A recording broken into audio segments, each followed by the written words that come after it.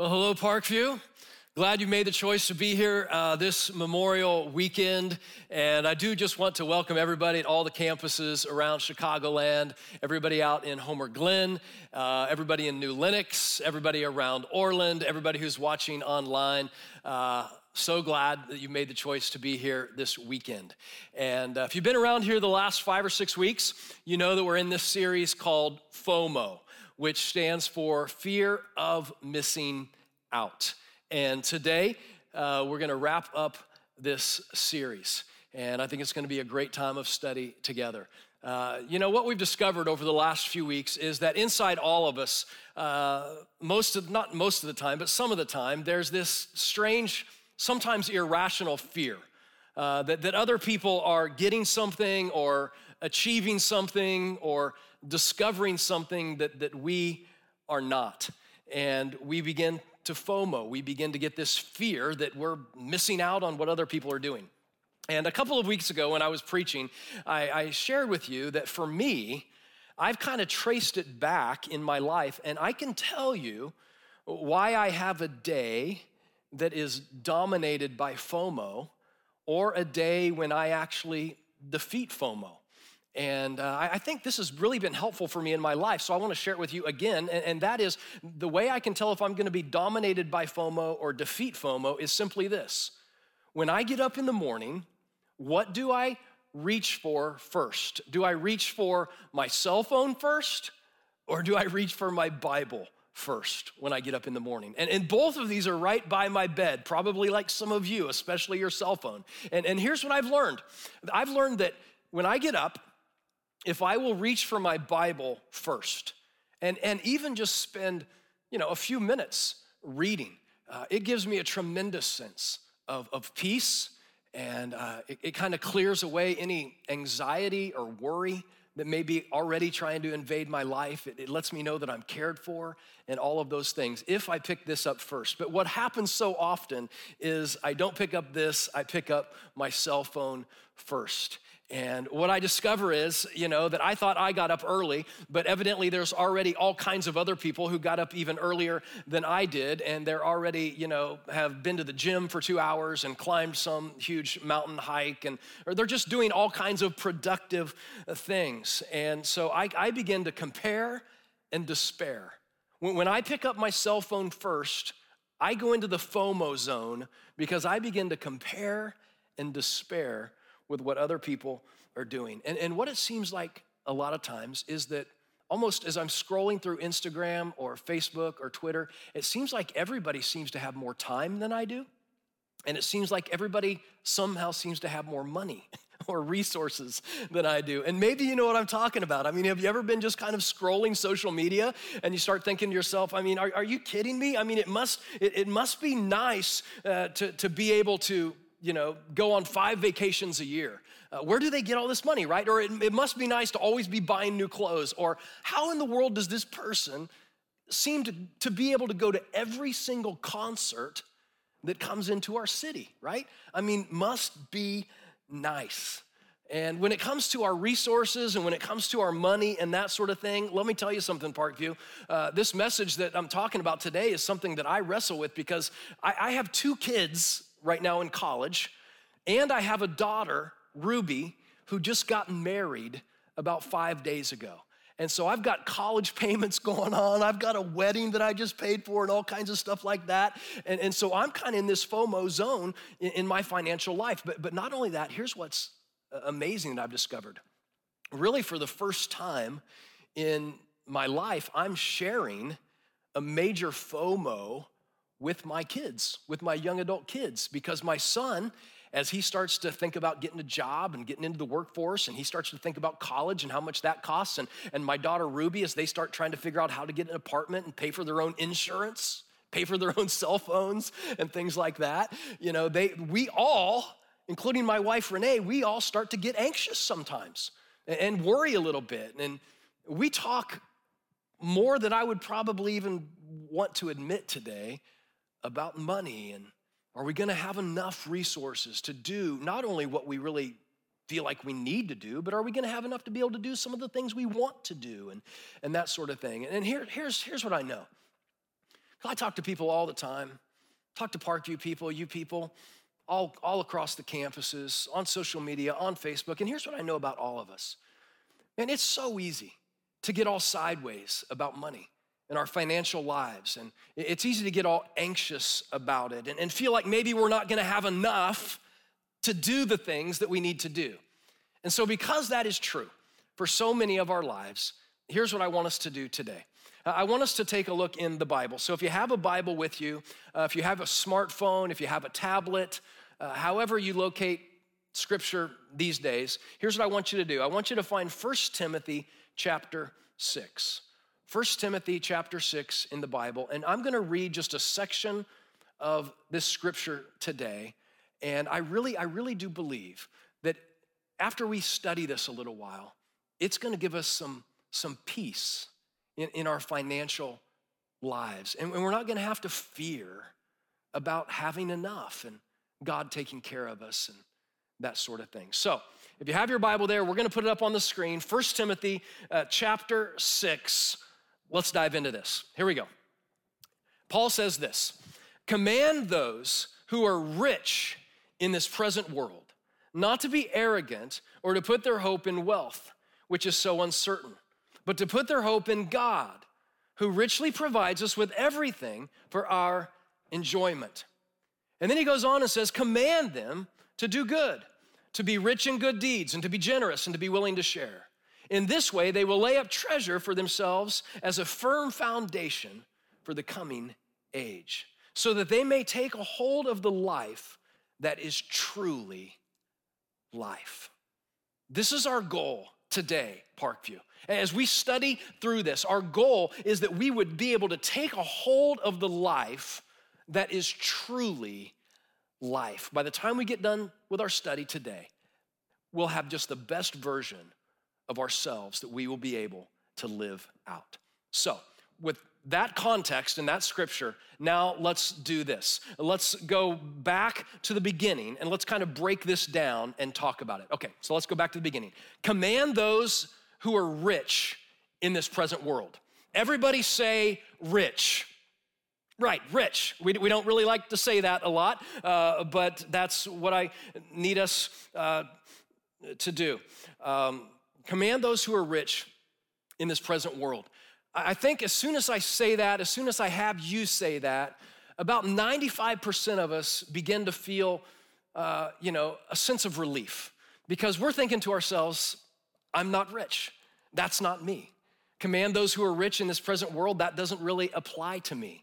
In fact, what most of us think as Americans is that somebody who is rich is somebody who makes about twice as much as I do, right? So for instance, if you make $50,000 a year and I asked you if you were rich, you would say, no. And what you would probably begin to describe to me is somebody who makes like $100,000 a year, right? I mean, double what you make. I mean, they're making six figures, right? I mean, somebody who makes six figures, are you kidding me? They're rich. But then again, if you make six figures, right? Let's just say that you make $100,000 a year. You don't necessarily feel rich, but if you wanted to talk about being rich, you would say, if I made $200,000 or $250,000 a year, then I would definitely be rich. But this is what's crazy. Even if you make $250,000 a year and somebody asks you if you're rich, you're going, no, I'm not rich. And what you would describe is somebody who makes like $500,000 a year. And you would begin to say, listen, they make like $500,000 a year, okay? They are rich. And it's always like twice as much as what we make is what we would consider somebody to be rich. And here's just what I wanna ask Parkview today. Do you think you're ever gonna come to the place in your life where you go to work and you get a pay raise or you get a bonus, and so you walk into work that Monday morning and you say to yourself, you know what? I did it. I crossed the line. On Monday morning, May 27th, I crossed the line and now I am officially rich. I did it. Did you think that's ever gonna happen in your life? I don't know that it will, because I don't know that any of us really have a handle on what's rich and what's not rich? I mean, where is that line, right? I mean, let's be honest, all of us know people that are rich, right? But if we were to go and ask that person if they are rich, what they would automatically begin to do is describe somebody who is much richer than they are. So again, the question is, where's the line? How do we know who is rich? Here's what I want us to realize today, Parkview. Here's what I want us to realize. Check this out on the screen. You are rich. You are. I know a lot of us don't like to say it. We don't like to repeat it when I ask us to say, hey, I'm rich. But the fact is, you are rich. And so am I. By nature of where we live and all that God has done for us and in this nation and place that we live. In fact, take a look at a couple of these statistics. Take a look at this. If you make $37,000 a year, do you realize this? You're like in the top 4% of the wealthiest people in the world. If you make $50,000 a year, which we talked about, a lot of us wouldn't say that that's really rich at all, but if you make $50,000 a year, you're in the top 1% of the richest people in the world. And I know we always, don't feel that way, but I need us to understand that, and I need us actually to be able to admit that. And so I want to do something today, Parkview, and this may be very uncomfortable for some of you. I know you're not going to want to do it, but I'm just asking you to do this with me. I want to ask you to repeat with me, I am rich. Would you do that? I know this is going to be difficult for some of you because we all don't think we're rich, but just do it with me on the count of 3. Here we go. Ready? 1, 2, 3. I am rich. Okay, one more time. Say it with me out loud. Here we go. Ready? 1, 2, 3. I am rich. I am rich. And here's why this is so important for us to admit. It's because if you and I can't admit that we're rich, it's completely possible that you would spend the rest of your life trying to become what you already are, right? Let me put this into perspective in my family. Every year for like the last 20 years in my family, around Christmas time, I have taken my family from California to visit family in Ohio and in Kentucky. And back when my kids were younger, when Ruby and Cole were smaller, like elementary age, I found this guy in our church who actually drove a limousine for a living. And I said, hey, can I pay you to drive my family to the airport as like a Christmas gift? And he said, sure, no problem. And so I got it all set up and I paid him. And we experienced Christmas, and then the day after Christmas, which was our usual rhythm, we were getting ready to head to Ohio and Kentucky. And so we had all of our bags. We got out in the front yard. We're standing in the driveway because I told my 2 little kiddos that the car was coming to pick us up. And that's when this huge, long stretch limousine pulls up into our driveway. I mean, the car barely fit in our driveway. It was so long. And my kids' eyes just got like huge. And I remember my daughter Ruby looking up at me and saying, Daddy, are we rich or something? And it was just this amazing moment. And as soon as she said that, of course, my reply just instinctively was, no, Ruby, I mean, we're not rich. But of course, the answer was that we are.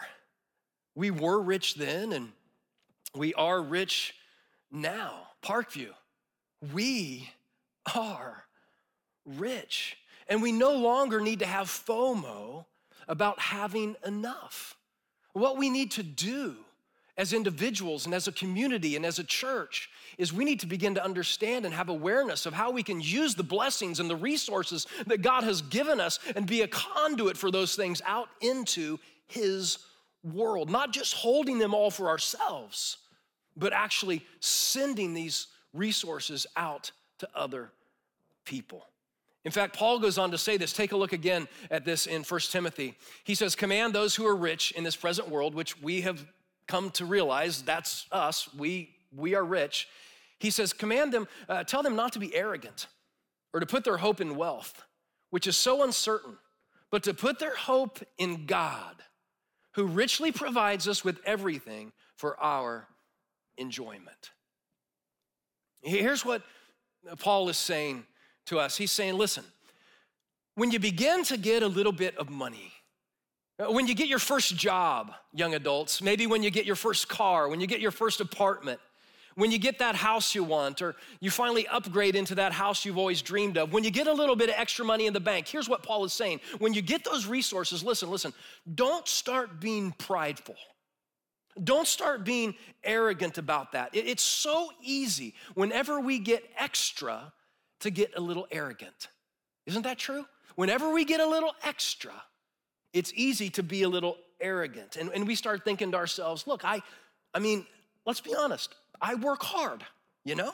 I work hard, I made this money, and we start thinking things, maybe even if it's just in our head, you know what? I deserve this house. I deserve this vacation. I deserve this new car, whatever it is. And listen, Parkview, here's what I would say.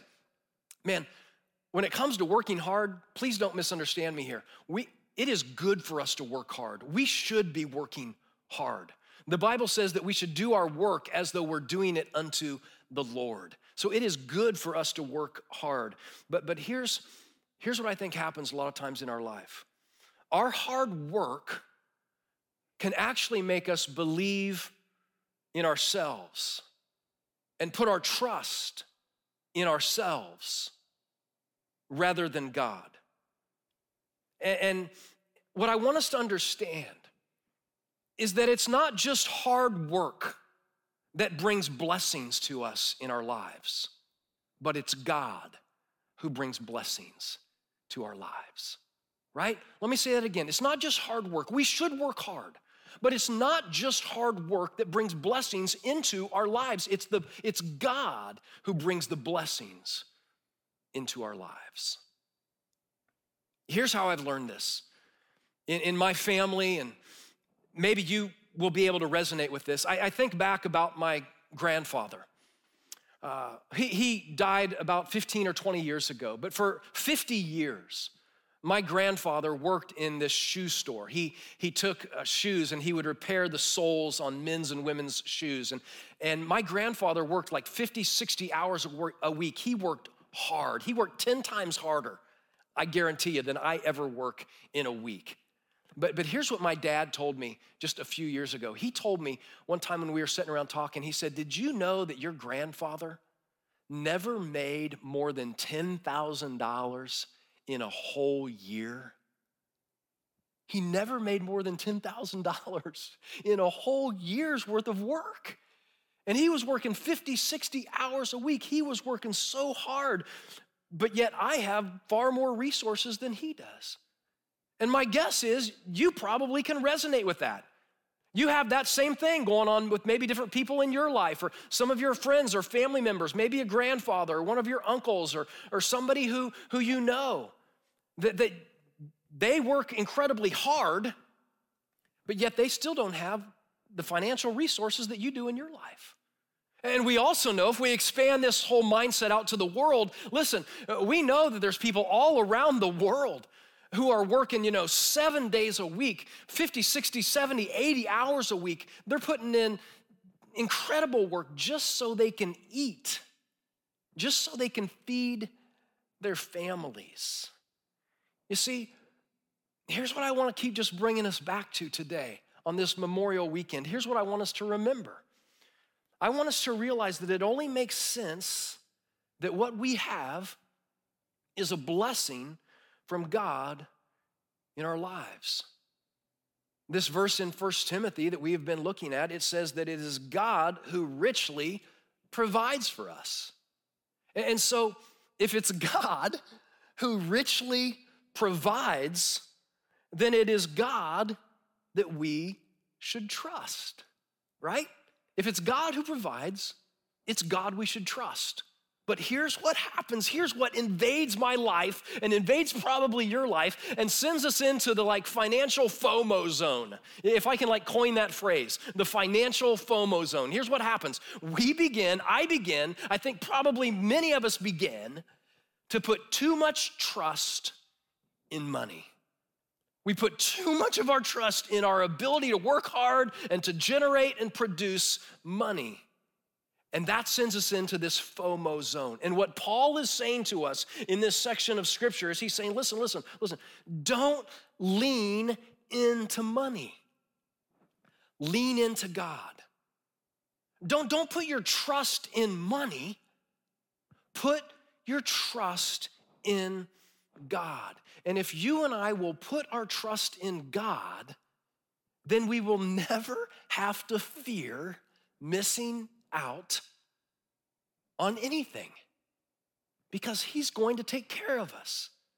Did you know that God has a perfect track record of faithfulness? And he's not gonna blow it on you, and he's not gonna blow it on me. God has a perfect track record of faithfulness, and he's going to take care of us as we trust in him.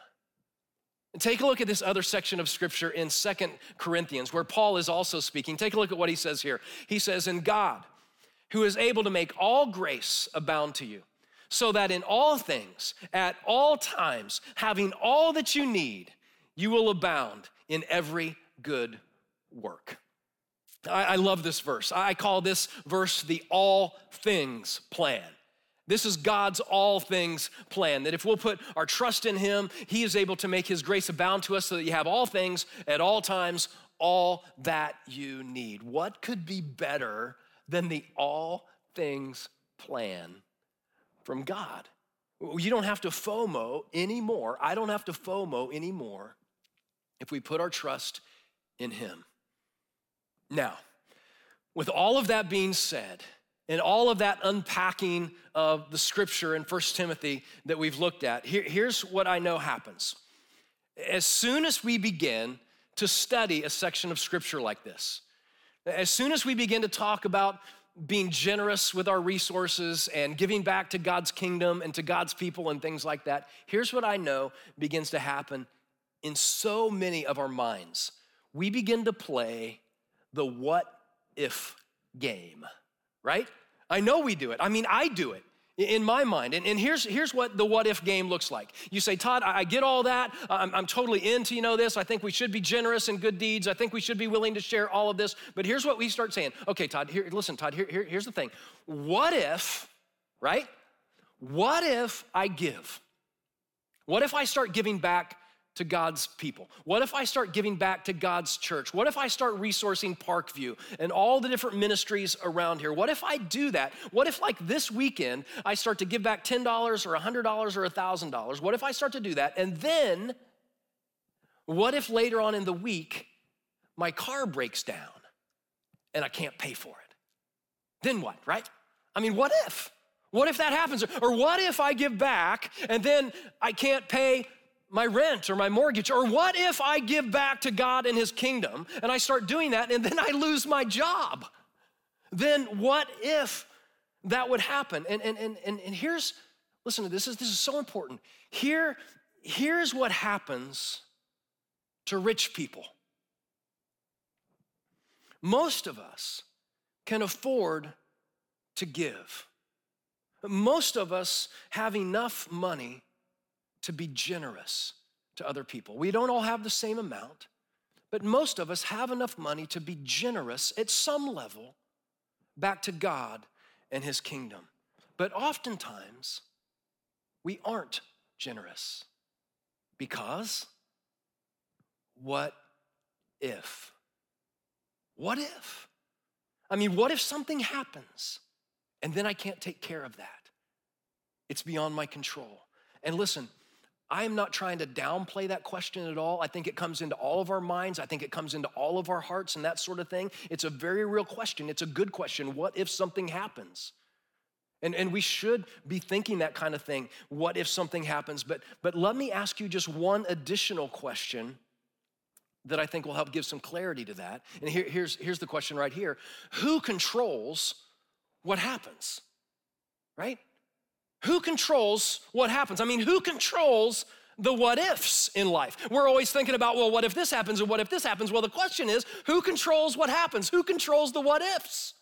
The answer is God, right? God controls the what ifs of our lives. God controls what happens in our lives. I mean, has having money in the bank ever controlled what occurred in your life, whether or not your car broke down or whether or not you lost a job or if somebody got sick or anything like that? No. So here's what, again, Paul is saying. He's saying, listen, he clearly says to rich people, put your trust in God because God is in control. And when we do that, he'll be able to give us all things at all times, having all that we need in our lives. And what you and I do with our money, with our resources, it actually illuminates who we trust. It illuminates where our trust actually is. Now let's take a look at the last part of this scripture and bring home what Paul was saying. He says, command them, and them, is people who are rich, right? Command them, the people who are rich, which we've already come to admit is us. Command them to do good, to be rich in good deeds, and to be generous and willing to share. In this way, when they're rich in good deeds, when they're generous and willing to share, in this way, they will lay up treasure for themselves as a firm foundation for the coming age, so that they may take a hold of the life that is truly life. Here's just the amazing truth of this verse, Parkview. And I'm praying that this amazing truth will just stick in our minds and our hearts and our souls this weekend. The amazing truth is this, that you and I can actually transfer our earthly wealth and resources into our heavenly account. Through good deeds and through being generous and willing to share and resource God's kingdom and God's people, we can actually take some of the resources we have here on earth and we can actually transfer them into the heavenly kingdom. And I know that sounds crazy, and a lot of times, we hear people say things like, well, you can't take it with you. You can't take it with you when you go, and that's true. You can't take it with you when you go. But what this verse suggests is you can send it ahead, right? You can't take it with you, but you can send it ahead through good deeds and being generous and willing to share. And here's what I would say, and only you know this in your heart. If you are a person that believes in heaven and that you're gonna spend the vast majority of your existence in heaven, if you believe that, then listen, you should be obsessed. I should be obsessed with that section of scripture. No more FOMO about earthly things and treasures. And again, I'm not downplaying that. All these things that God has blessed us with, that is fantastic. They should be there for our enjoyment. But I don't need to FOMO anymore about missing out on the cars or missing out on this vacation or missing out, on these cool clothes or this cell phone or anything like that. What I should be thinking more and more is, listen, how can I take my one and only life? How can I leverage my one and only life to bless others? Not just bless myself. How can I serve others? Not just serve myself. How can I lay up treasures in heaven, not just collect a bunch of them in bank accounts here on this earth? How can I lay up treasures in heaven so that I can take a hold of life that is truly life? How do we do that? We should be thinking about that all the time. And as we go back and kind of recap what we've studied today in this section of scripture, it gives us a really good path on how this can happen in our lives. So take a look at this, just a quick recap. First of all, you have to admit you're rich.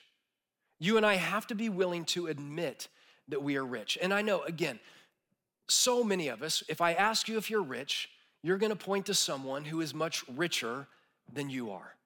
I understand that, I do the same thing, but the truth is, we're all rich. And we have to admit that, because if we can't admit that, we could spend our whole life trying to become what we already are.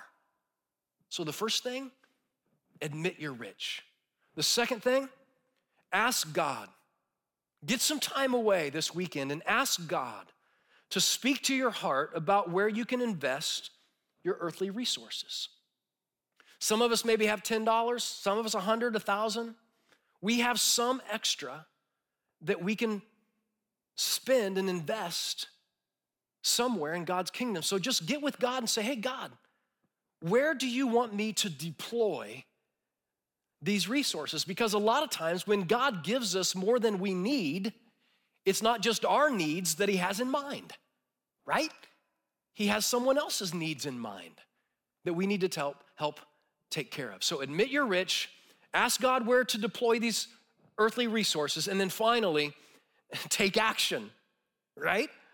Let's take action and make the kingdom investment. Say, you know what? I have this whole what if thing going on in my mind, but I'm gonna do it. I've been thinking for a long time about giving back to God and his church.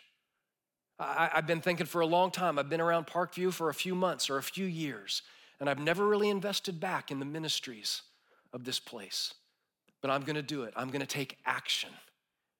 And I'm not gonna trust in myself, but I'm gonna put my trust in God because he is in control. And Parkview, when we do these things, admitting we're rich, praying about where to invest those resources, and investing them in God's kingdom, what the Bible says and what Paul says is, the output of that is that we take hold of a life that is truly life.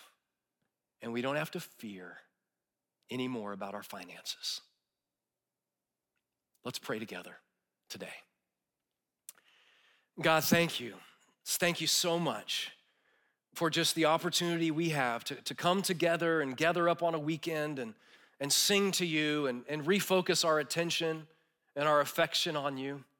God, thank you so much for your word that is so accurate.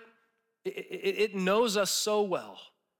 And God, thank you for a half an hour where we can just dive in and pull apart your word and begin to apply it to our lives so that we can really take hold of that life that you want us to live. God, we love you. We thank you for your word. We thank you for your son, Jesus. And it's in his name we pray. Amen.